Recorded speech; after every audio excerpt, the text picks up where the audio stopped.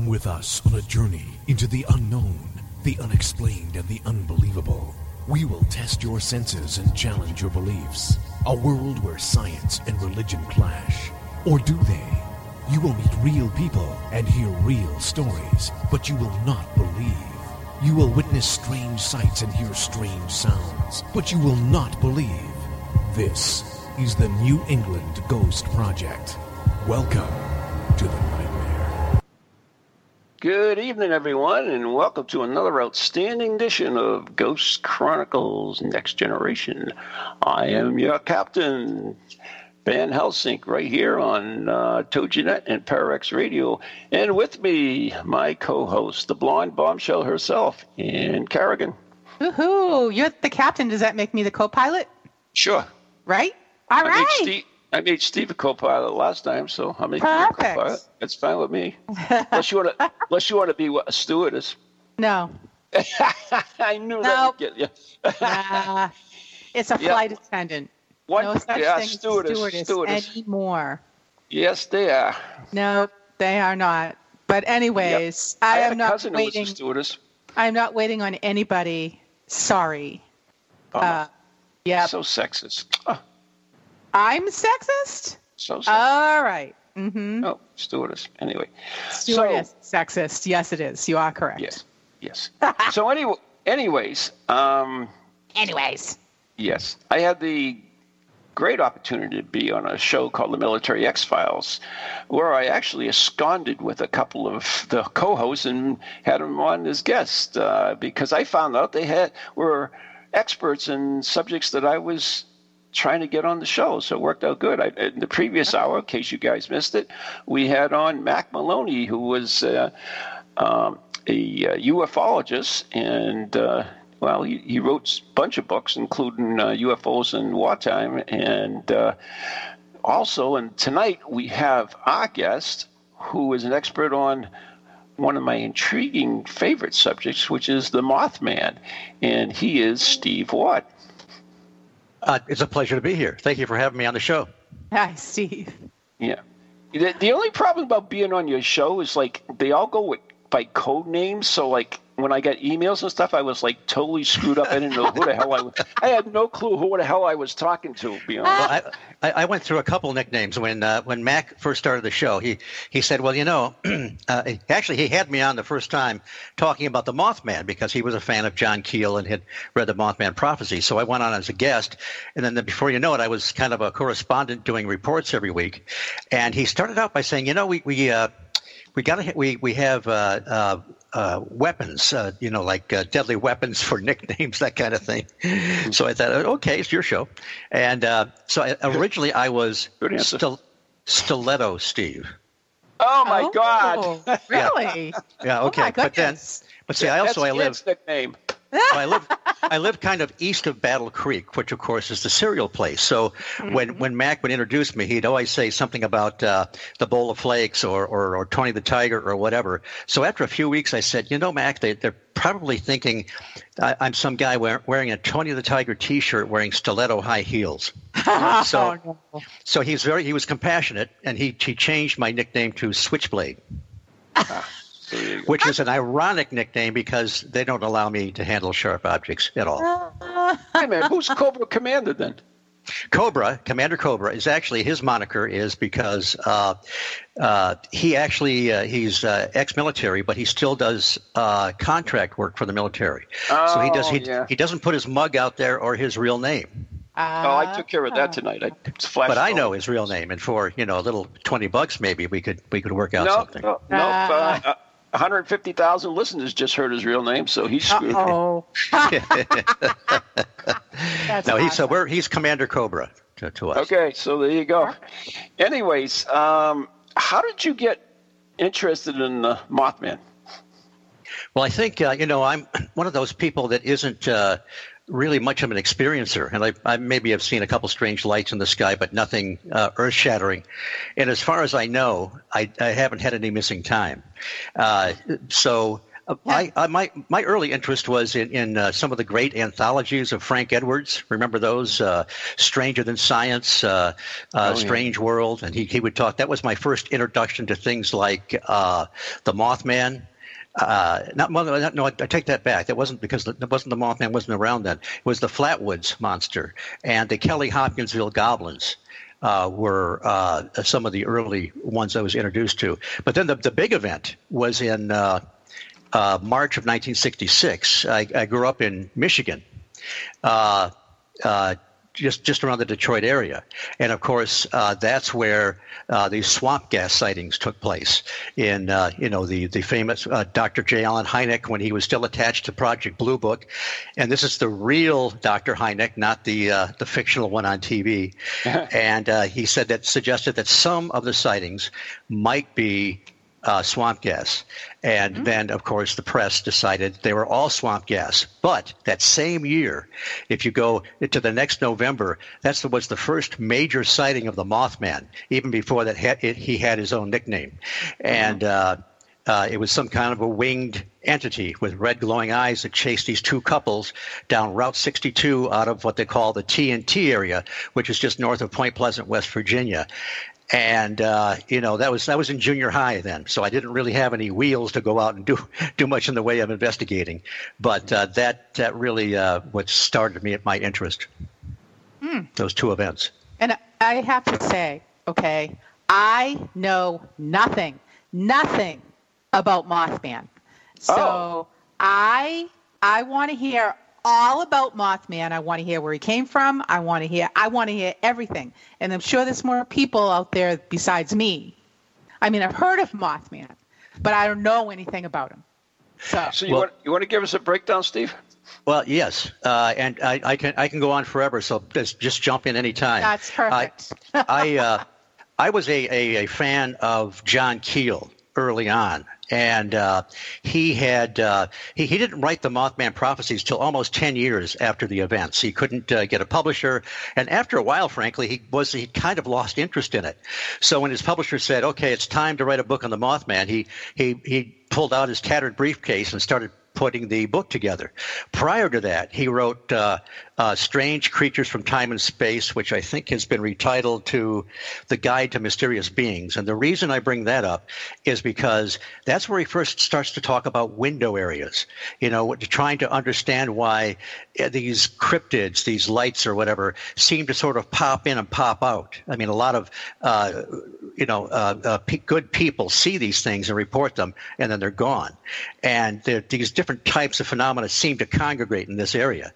And then he wrote Operation Trojan Horse, where he really pulls it all together and suggests that there isn't, it's all part of the same phenomena, the same source, and we can get into that later. But during this time, you would get some hints about his investigations into the Mothman and some of the experiences he had there, because he really got wrapped up in it. If you've seen the film, John Keel, when he was interviewed on Art Bell, when the film came out, Keel said he liked the film. They took certain liberties. Obviously, they updated it and so forth. Mm-hmm. But he said they really captured the atmosphere, the paranoia that he felt when he was going through this stuff. So let me tell you, when the Mothman Prophecies book came out, man, I was ready. I was. It didn't sell well when it first came out, but I was there at the store and bought the one with the dust jacket on it, and I couldn't wait to read it. And then the following year was my first trip down to Point Pleasant, because we've all read books. So you've actually been there then? Oh, sure. Nowadays, I'm part of the Mothman Festival, which occurs every third week, every third weekend in September. And I speak there usually. I'm the presenter these days. I help the guys, John and Tim Frick, who are the guys that set up the Mothman. We fly the Mothman, or they fly the Mothman, in the TNT area where he was first seen. They had these hay rides on Saturday night during the festival. Mm-hmm. So I'm also one of the tour guides to lead you to the dreaded TNT area. Mm-hmm. And you'll have a guaranteed flyover of the Mothman. So I used to be a happy-go-lucky attendee, and now I have been absorbed. Okay, so yes, go ahead. I want to get back to the events that happened first. I mean, we talking about John Keel and all that. Excuse me. But give us a synchronicity of the. That's not even a word. No, it's not. What it should be. Yes, it should be, exactly. It's a Ronism. Anyways, give us the events that happened. The whole spiel of the chronological thing. Right. It'll still be kind of a thumbnail because Brent Raines recently wrote a book on John Keel. Finally, it was a great book. Brent Raines runs the Alternate Perceptions online magazine, John, he never met John Keel, but he corresponded with him and talked to him many times. Keel told Brent Raines that if he included all the events that occurred during that year, from the first major sighting was November 15th, 1966. The Silver Bridge collapsed 13 months to the day later. But he said that it would have taken easily 6 books to fill in all the details. As it was, when they published the Mothman Prophecies, they cut out half his manuscript. But the first major sighting was the Scarberrys and the Mallets, 2 couples. They were out in the TNT area north of Point Pleasant. Was an area where they developed explosives, munitions for World War II, and they would store them in these concrete bunkers. They call them igloos, and foliage. They had growth on them, so that if the enemy ever flew over, got that far inland, they would look down and just see terrain.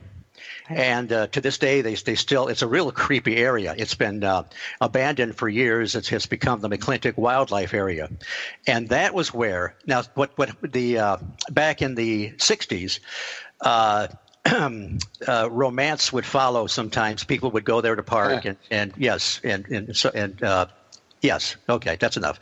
And so, but the Scarberrys and the Mallets, they were 2 married couples, but there was a something they called chasing Parkers. And all that is they'd pull up behind the unsuspecting lovers, turn on their headlights, and just kind of freak them out a little bit. Yes. So I'm wondering if there were some births that occurred accidentally. Well, we won't go there. But anyway. So they were just there having a good time and just harassing friends and so forth. And then by the old North Power Plant. Now, I saw this when I went down there in '77, and it has since been torn down. And it was a ruin, but that's where they saw this thing. They couldn't tell what it was at first. It was humanoid, but then they could tell it looked like it had wings. They saw that it had red glowing eyes. It didn't appear to be eye shine. It appeared to be generating its own light.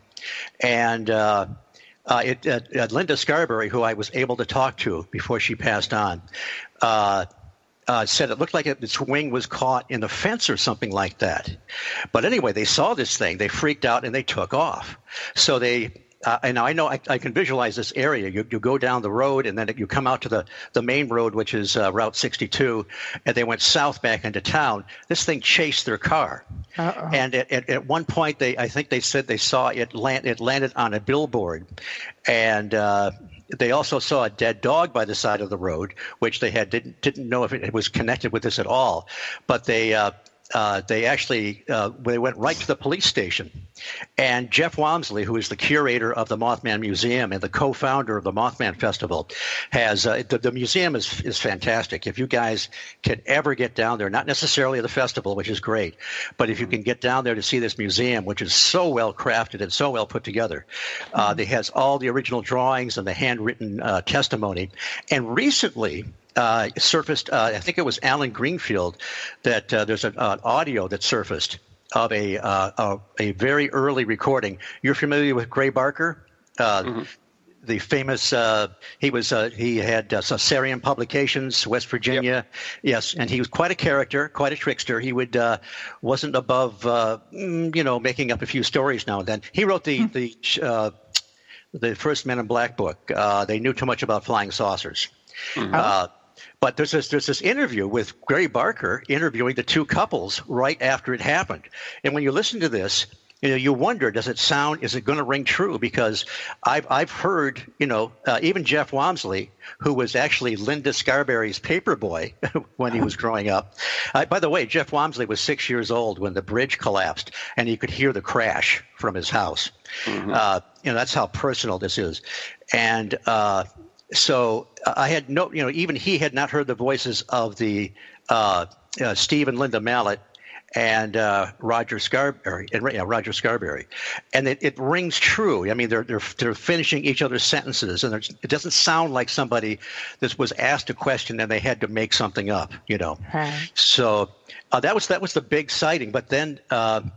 Boy, it's really hard to summarize, but when John Keel first went down there, he in the book he makes a joke. He thought that people were seeing just some kind of a large bird, and he was going to catch it. He said, I oiled up my 14-foot monster traps and went down to Point Pleasant. But then he before long, he found out that things weren't making sense at all. Over that year, he interviewed a little over 100 people that said they saw this thing, and generally speaking, it was the same description: about 6-7 feet tall, 10-foot wingspan, red glowing eyes, dark or gray in color. Didn't really see a head. It was almost like the eyes were kind of sunken in, almost like a giant owl, but it really didn't fit the vision of an owl. That's one of the things that people say that the Mothman is, though the critics say that it Yes. was basically a barn animal. And a sandhill crane, and Right. yes, yeah. But here's the thing: the Mothman was truly a paradox, because the people that saw it clearly, about 7 feet tall, about a 10-foot wingspan, it doesn't work biologically. That kind of a wingspan to lift something like that. It couldn't John be an Keel, owl. That's crazy. Yeah, well, no. But That's also. crazy. Even if it's a flesh and blood creature, the wingspan probably isn't big enough to lift, a humanoid or a man-sized figure that tall. A couple times, Keel got reports where it almost sounded like it was giving off an engine or a humming noise. There was one lady, Mrs. Thomas, one of the last sightings in the TNT area. She saw this thing walking very quickly. She said almost like a robot. But in other cases, it sounded more like an apparition. And sometimes it seemed like it was flesh and blood. It just didn't make any sense. And of course, all the other stuff that was going on at the same time. People were seeing strange lights in the sky. They were having very creepy individuals show up that would fit the classic Men in Black motif. And people were having UFO sightings, and they were also having outbreaks of poltergeist phenomena in their house. They were seeing having the bedroom, so-called bedroom invaders, the apparitions, and some of those looked like Men in Black. So it was sort of a three-ring circus of the paranormal. So this was in the 70s. What's the time frame? No, this was at the first, again, major sighting. There was one earlier in a cemetery some distance away, but this was started November 15th, 1966. And okay. And it didn't quite end, but ended for the most part December 15th, 1967. But it gets, it just depending on which thread you want to follow. I mean, there was even another bridge collapse earlier in the century on the same day, December 15th, on the over the Elk River, which is kind of upriver from the Ohio, I believe. You really haven't introduced the bridge collapse, so you're kind of like... Right. Yeah, the just bridge collapses are throwing me. I'm like, what? What bridges? Where? Right. Who? What? When? Where? So that's actually at the tail end of everything. When a lot of people would have real close-up sightings of this thing. They'd see it. Sometimes it would take off like a helicopter almost, and not flap its wings. What kind of sense does that make? Just to refer to the bridge collapse, this is the Silver Bridge that connects Point Pleasant, West Virginia, and Gallipolis, Ohio. And it was one of these old suspension bridges built in 1920, and it was well past its due date, and a lot of heavy traffic. It was a major artery, and here it was December 15th. A lot of Christmas traffic. It was rush hour traffic. It was a little bit after 5 o'clock. The sun was not quite down, about 22 degrees out. And that's when the 13th eye-bar broke and the bridge went down like a series of dominoes. I don't know if you remember the film with Richard Gere. He has all kinds of time to warn people about the bridge collapsing. In reality, it took about 30 to 40 seconds, and it was done. Yeah. It's just like ping, ping, ping, ping, ping. So how is that associated with the Mothman? Well, there are many people. It's just that it was sort of at the end of a year of high strangeness. There are some people that believe Mothman was a harbinger. It was either it was like a banshee. It warned coming events. Some people firmly believed it or the evil behind it or whatever caused the bridge. Other people, like me, suspect that it didn't really have anything to do with the bridge. It just happened at that same time. It just happened. Yeah. Oh my goodness! Now that was actually a question we had in the chat room. Is somebody wanted to know if it was like a banshee, but you kind of answered. The other question was whether it was the thread is kind of moved on me. John, are you talking about John's question? Yeah. What was the second half of that? He said, "Is Mothman from a parallel world like Bigfoot or Loch Ness Monster?" Yeah, that's the one. Yeah. And is that why no one can capture a live creature? Well, that's a good question. I don't know. That kind of gets into John Keel. John Keel wasn't sure that these things were flesh and blood. They seem to be real, at least temporarily real. He talked about transmogrifications, I love that word, of energy. He believed that whatever this energy or force was, he sort of used a literary device. He called it the super spectrum, something beyond which we are really aware of. But he felt that he talked about how we see strange lights in the sky, and then we also see the solid objects, whether they be UFOs or cryptids or whatever. He began to believe that the reality of this phenomena was possibly these meandering lights, and that they would transmogrify into whatever, depending on the individual viewing it. It might be a hairy, shambling biped wander off into the woods. It might be a giant triangle UFO or whatever. Now, he didn't think these were hallucinations. He thought they were probably at least temporarily physical. So, and that was just one of his ideas. He was not static in his thinking. If you look at his articles over the decades, he would propose all kinds of ideas. But if we talk about an interdimensional creature, we have to decide: is it physical somehow and pops into another dimension and comes back, or does it sort of phase in and phase out, like, I don't know, quantum physics or something? I lean more towards something more along the line. Even, Carl Jung talked about the collective unconscious, and he wrote a book on UFOs trying to come to grips with why people are seeing these things. Have you guys ever seen the movie Forbidden Planet? Oh, yeah, one of my favorites. I have not. I'm sure Ron has, yes. Absolutely, one of the best science fiction written, yeah. Well, remember the MacGuffin. They find this long extinct race, very advanced race, and they discovered how to create a matter or energy out of thoughts. So, but what they forgot was the monsters from the id, that is ID, Sigmund Freud's deeper subconscious. Uh-huh. And so they destroyed themselves because of these phantoms or images or whatever that came out of their subconscious.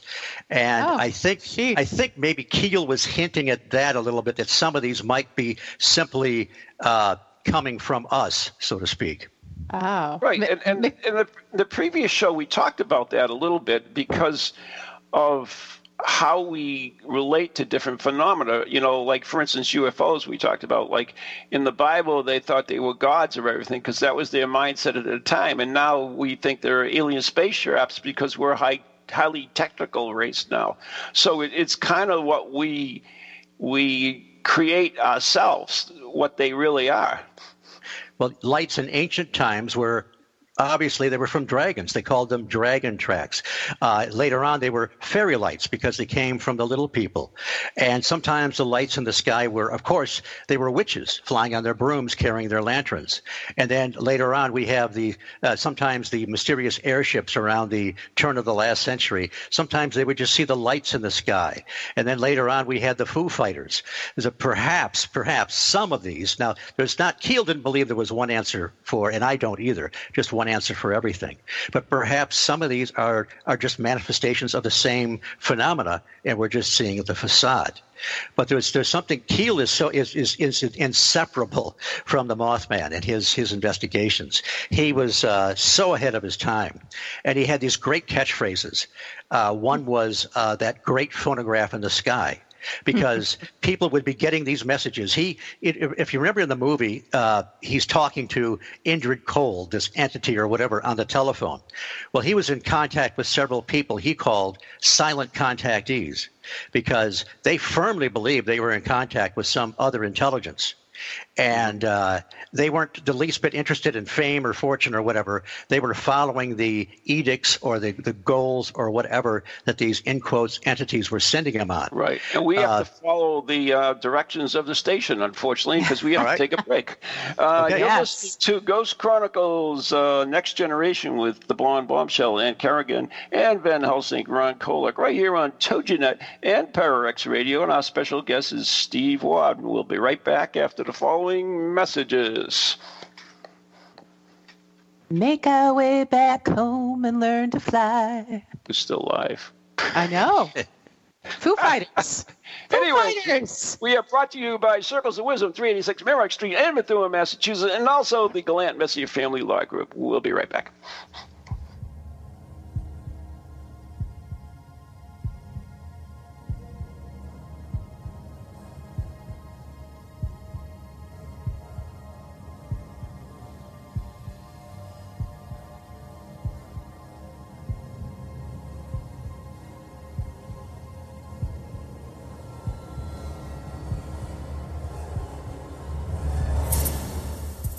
Do you have a paranormal event, book, or something else you want people to know about? Then why not advertise it on Ghost Chronicles Radio? With over 150,000 downloads a month, get your message out to an audience that's interested in the subject. We have a plan at a cost that fits your needs. For more information, contact Ron Kolek at anyghostproject@comcast.net or call 978-455-6678. Hello, can you hear me? My name is Harry Price. I am speaking to you via the medium of the Ghost Box. Many of you will know I carried out the first live radio broadcast from Haunted House way back in 1936 for the BBC. Now, thanks to the wonders of modern technology, I am still able to keep abreast of 21st century ghost hunting by listening to Ghost Chronicles International on TogiNet, Pararex Radio, the Ghost Channel, and even on something called a podcast. Two splendid chaps host it. One is an American who calls himself New England's own Van Helsing, although I have discovered his real name is Ron Kolek. The other is Stephen Parsons, and he's a paranormal scientist. Well, mustache, I am required elsewhere on something called a K2. But don't forget, I'll be listening in every Tuesday from 8 o'clock in Great Britain and 3 o'clock on the American Eastern Seaboard.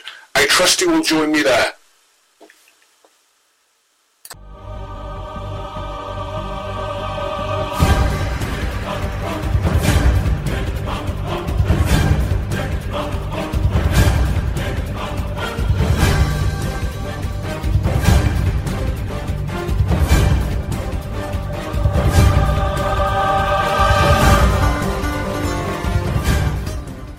And welcome back to Ghost Chronicles Next Generation with Ron and Ann. And our special guest this evening, Steve Ward, and he's talking about Mothman. And I have a question. Yes. I have never heard the word transmogrify? Transmogrification. Mogrification. What is that? It's just where energy is being transformed into something solid or solid matter or whatever. You know, the other place you'll hear it from, if you go back to the old Calvin and Hobbes comic strip, when Calvin would put on his spaceman spiff persona, Yep. he would whip out his ray gun, which was a transmogrifier. That's So awesome. Every day. Calvin and John Keel are the only two people I've ever heard talk about transmogrification of energy. That my favorite cartoon of all time. I have Calvin and Hobbes books. They were amazing. Yeah, they're great. But so, all right, thank you for explaining that because I didn't know. I'm like, I have a general idea, but I just wanted to make sure Okay. that is what it was. And we also have a question from Stephen Scott in our chat room on Togi, and he said, is it possible that the Mothman was a sort of harbinger, but as a result of phenomena within the psyche or shared consciousness of the residents, potentially warning of the bridge collapse? If that makes sense. Anything is possible. I'm not. I tend to shy away a bit from the harbinger idea, but others are very, very, very supportive of that. And I'm not. You called me an expert on the Mothman, but there's so much we don't know, and there are so many possibilities that it would be foolish to say no, that can't be the case. I just think that Mothman was a paradox, and it probably was not a flesh and blood creature. It was probably something else going on. John Keel, I mentioned there's another sort of a catchphrase that he had, and he would say, "Ask the contactee what they had for breakfast." Now, that wasn't literal, of course.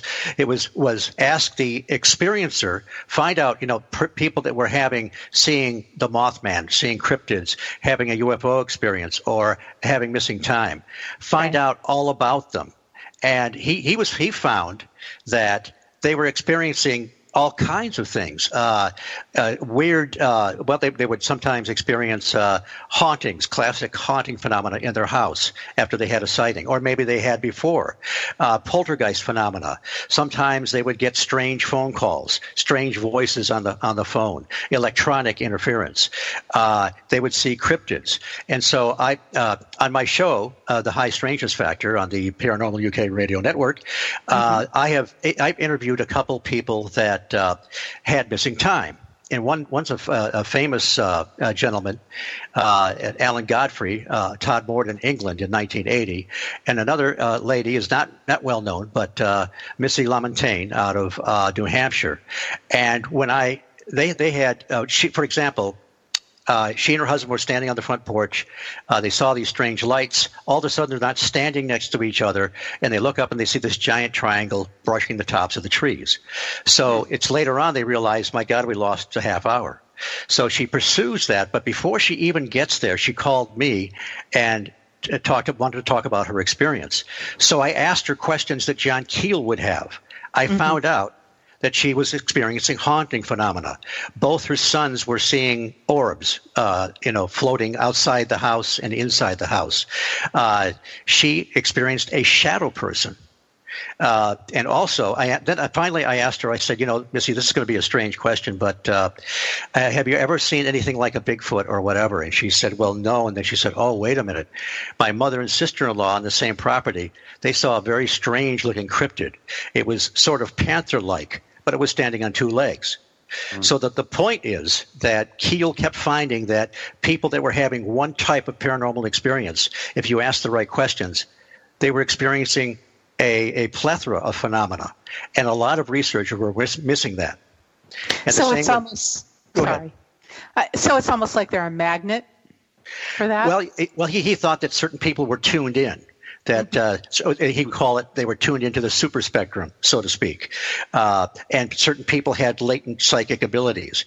Now, me, I don't have latent anything, so I'm not really one of these guys. I talk to people, and I've had a couple minor experiences being in proximity with people that have had experiences, but I just don't. I don't see things in the sky. I don't see cryptids.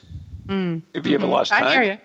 No, as far as I know, I'm very absent-minded, but I don't think I've lost any time.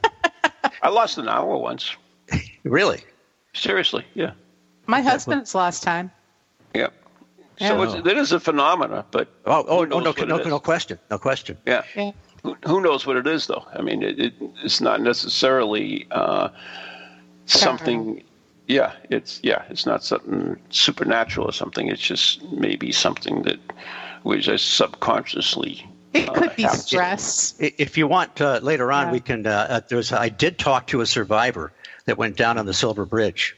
You did? Yes. Why don't we talk about that then? That's okay. Intriguing.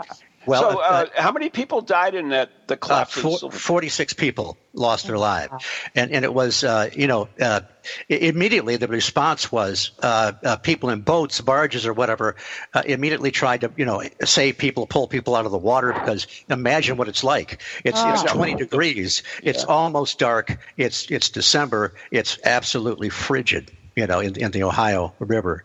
I went to the 50th anniversary, 2016, of the bridge collapse. It was, 2017. In Point Pleasant, West Virginia, they would have a memorial. And the lady that started it a few years before, she has since left us, Carolyn Harris. She was one of the co-founders of the Mothman Festival. She lost her little boy on the bridge that night. Yeah, and that was but nevertheless, she was a pillar of the community. She would feed people for nothing, people that needed it. She was just an amazing lady, and she started this remembrance ceremony and of the people that died. And that day, a friend of mine, I was down there with a guy named John, and we went we just by happenstance met Bill Edmondson in one of the museums in town, the River Museum. And it turned out that he was he was 88 years old, which means he was 38 when he was driving his truck across the bridge that night. He was coming from the West Virginia side to the Ohio side. He was taking material used in making tires to a Detroit plant. And he just a really nice gentleman. And he said, all of a sudden he's driving across the bridge, and I don't know if I can describe this well, but if you imagine the span going across to the other side, it started to wobble back and forth just crazily, and it leaned so far that he had to grab the steering wheel to prevent from but sliding all the way to the right. And then everything gave way. The truck went down. He hit the water with such force that he was forced through the passenger window, right arm first. And so his right arm was just later on he had a pin put in it. It was just he couldn't use it. The good news is when he went to the bottom of the river, the good news is that he was able to get out right away, and the currents were actually pulling him up. The bad news is the curse of the 1960s pant cuffs, because his pants were actually pulled down, dragging behind him. Some of the debris or the truck or whatever caught them and started to pull him under again. Oh no! So he was able. He told us he was able to wiggle free. He floated to the surface. Imagine he's freezing, and he's able to with his left arm. There's this mass of material, but part of the material that he had been hauling had a slit in it. He put his left arm through it to stay buoyant. And he said, the things that happen when you experience this kind of a tragedy. He looks up and he sees a bird perched on top of this, and they're just looking at each other. And he figured this poor bird probably had her nest underneath the bridge and was just as befuddled as he was. A tugboat captain saw him and intercepted his flow downriver, and they pulled Bill up out of the river just moments before he would have died of hypothermia. Oh my God, that's and of course amazing. they rushed him to the hospital. Pardon me. You can see there's an article on him that's preserved in the Mothman Museum, and it was such an honor and pleasure to be able to talk to this man who survived, and he was there to pay his respects to those that had perished in the bridge tragedy. So, being a survivor of the bridge thing, what is his thoughts about the Mothman? Did he believe there was an association between the two? We didn't really get into that too much. I think he was just still very grateful and kind of mystified. You always say, why me? Why did I survive this crazy? And then there was one other thing he said. 5 years later, he was in a horrible accident driving a truck. He was trapped in the cab for 3 hours, and he said, "If I get out of this one, I'm never going to drive a truck again." And he never did. 2 strikes, you're done. You're done. Wow. But there was just so many. There was the Men in Black phenomena. Right. Mary Hyre. Well, there were so many. There's just so much to tell you. Mary Hyre, who was the stringer for the Athens Messenger, she became a good friend and colleague of John Keel. And they would go out to an area that I think we found. If you go south of Point Pleasant down to Gallipolis Ferry, there is a hill there that Keel talks about. He is not very specific about where it is, but they would. The TNT area, by the way, was just crazy, filled with people. They had their shotguns and everything. They were going to bag themselves on Mothman. So that was one place not to be. So they went down to the much quieter area of the south of Point Pleasant, still in West Virginia, and they would see these strange lights would be going over all the time, and. Couple times, Mary Hyre had these really strange characters come in, kind of weird-looking skin, staring eyes, black clothing, and not dressed for the elements or whatever. And they would ask just crazy questions like, "What's her relationship with John Keel? We think John Keel's making up this stuff. And what would you do if somebody told you to stop investigating UFOs?" And she said, "Well, I'd tell them to go to hell." And, but Keel would find a lot of these different, and also the thing is that Keel was based out of New York. And in the Manhattan area and so forth, there was a lot of high strangeness going on up there as well, and other parts of the country. So it really wasn't just isolated to the Ohio Valley or to Point Pleasant. And I'm just trying to think. Oh, okay. Let me give you another example of some high strangeness. There's an area south of there called the Chief Cornstalk Hunting Grounds. In fact, you may have heard of Chief Cornstalk. He supposedly he was in the 1700s. He was actually a peacemaker, and the army, I guess, betrayed him. I don't know my history that well, but anyway, he was murdered, and allegedly he uttered this curse. And some people think the Chief Cornstalk curse is what created all this stuff. Well, it's nonsense. Denny Bellamy, who's one of the town fathers there, they uncovered they were tearing down an old schoolhouse, and in one of the walls they found an old play about Chief Cornstalk, and this whole thing was just made up. It was just artistic license. If anybody had a right to utter a curse, it was him, but it never happened. But Keel would go down to this Chief Cornstalk area, which is still, if you drive down to that area, there's just nothing there. And he would he saw these purple lights going overhead, and they came down pretty close one time. These things actually looked like they may have been biological. They didn't look like solid craft at all. And he noticed that looking down in one of the valleys, one of the hollers, he could see the whole forest would be lit up kind of purple.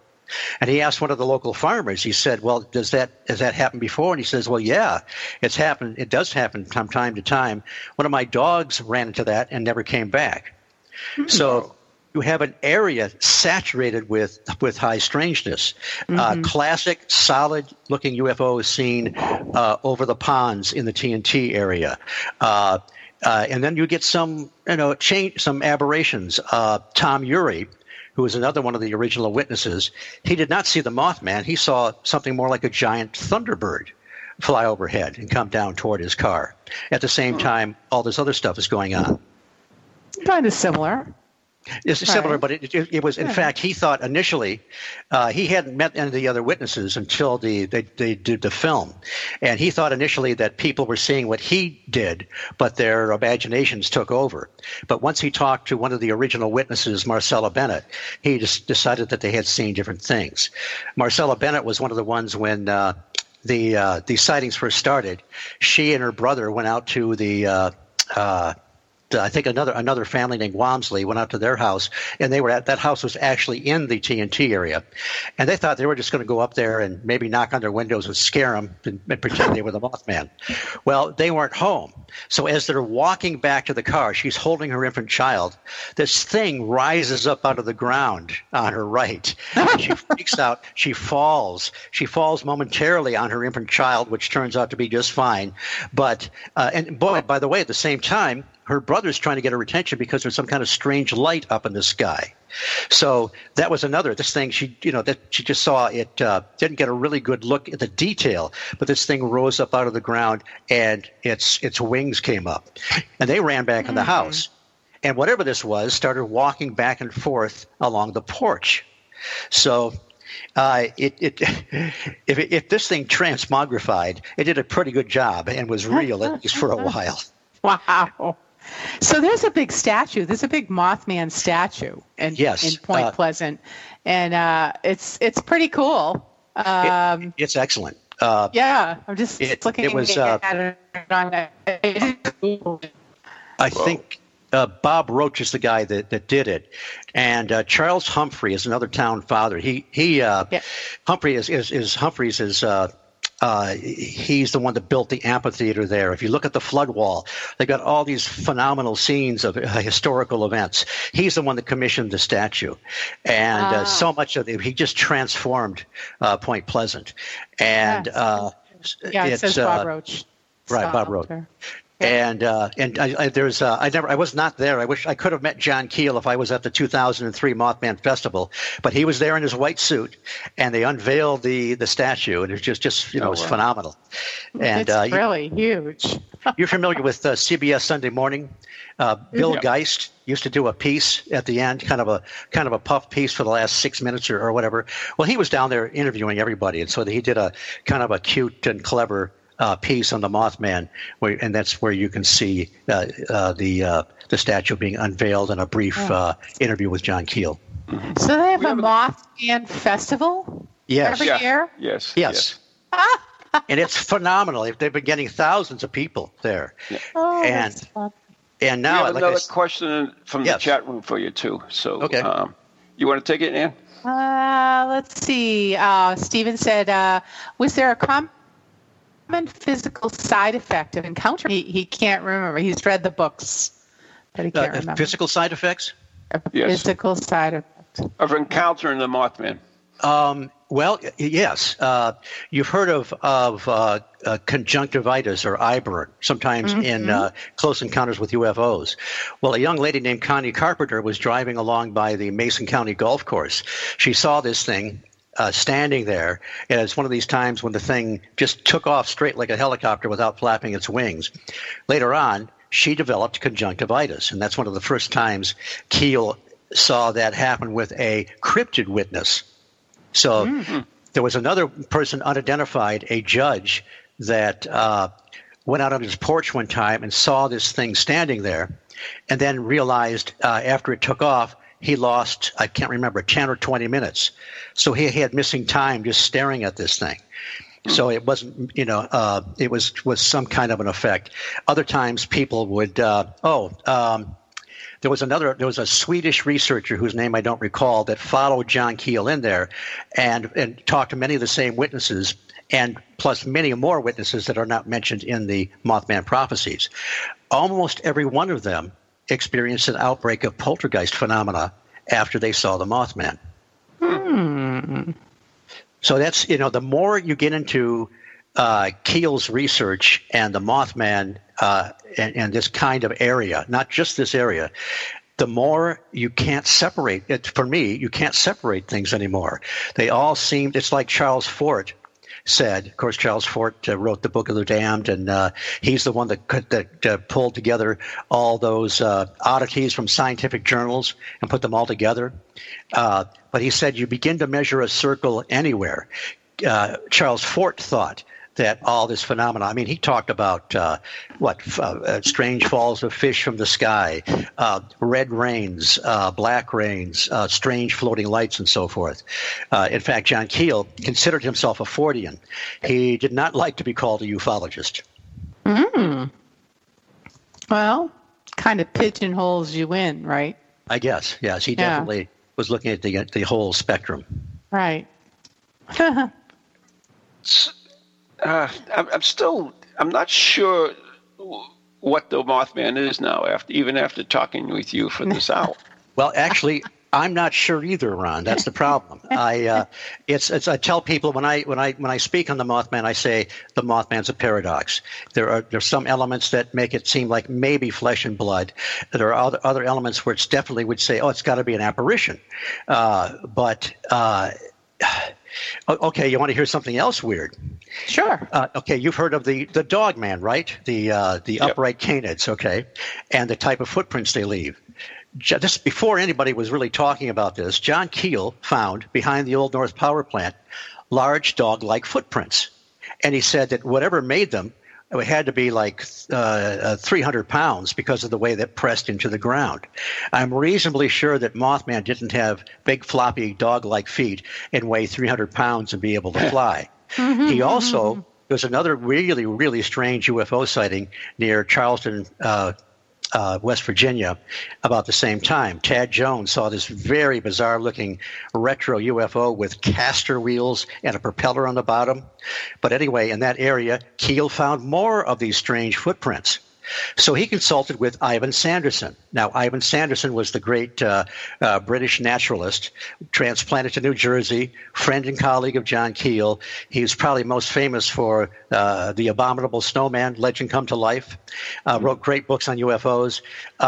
Sanderson confirmed, he said, yes, in these paranormal hotspots, we keep finding these large dog-like footprints. Now, that's all the information we have, just that reference. Now, I talked to a gentleman at a Michigan MUFON meeting who was investigating Bigfoot and UFOs in Michigan. He said the same thing. We keep finding these large dog-like footprints in these areas. So I consulted with Linda Godfrey, who wrote The Beast of Bray Road and is into this sort of thing. And she said, yes, they do keep finding these footprints, but she said you have to be careful because there are hoaxers out there these days, now that we know that these things, people are seeing these things. But my point is this. 4 researchers, half a century apart, talk about finding these large dog-like footprints in paranormal hotspots. Now, what the hell does that tell us?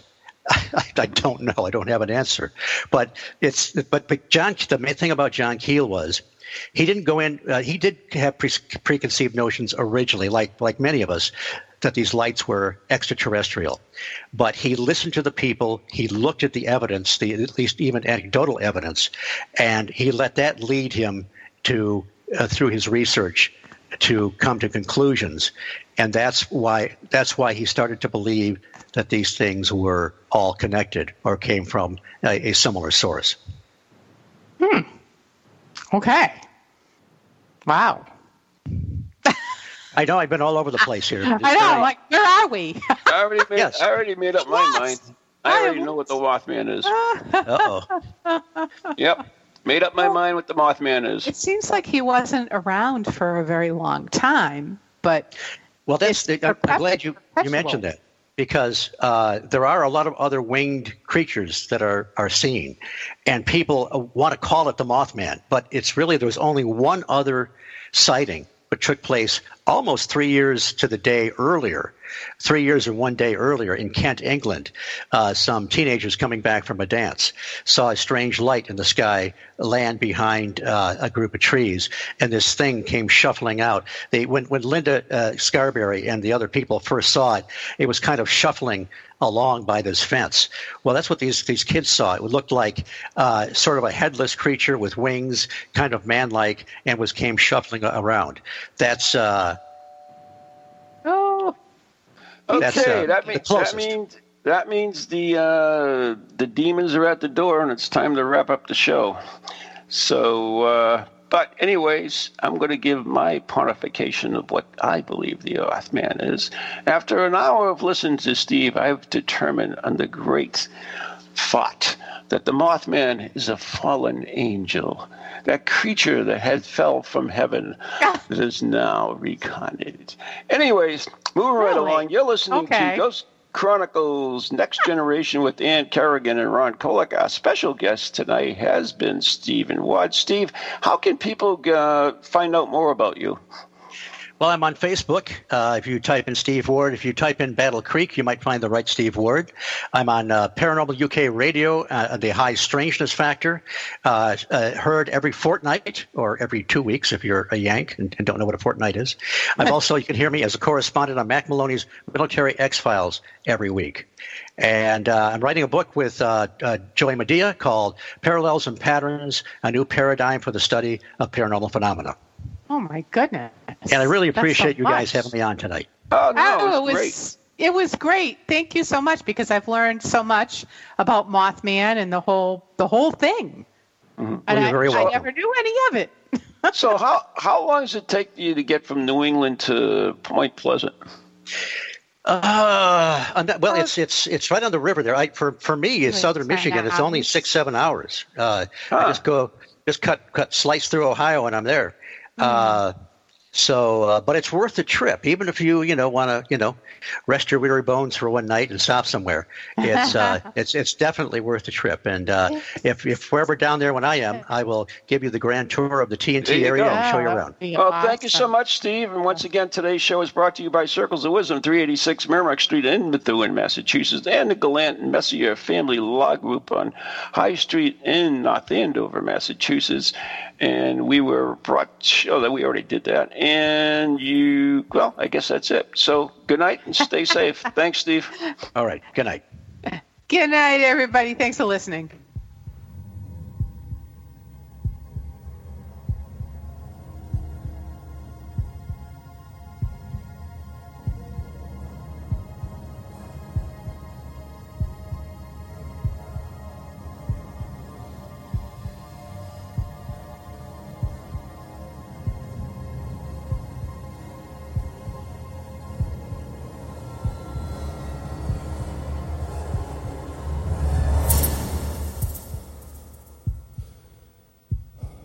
From ghoulies to ghosties, long-leggedy beasties, and things that go bump in the night. Deliver us, good Lord.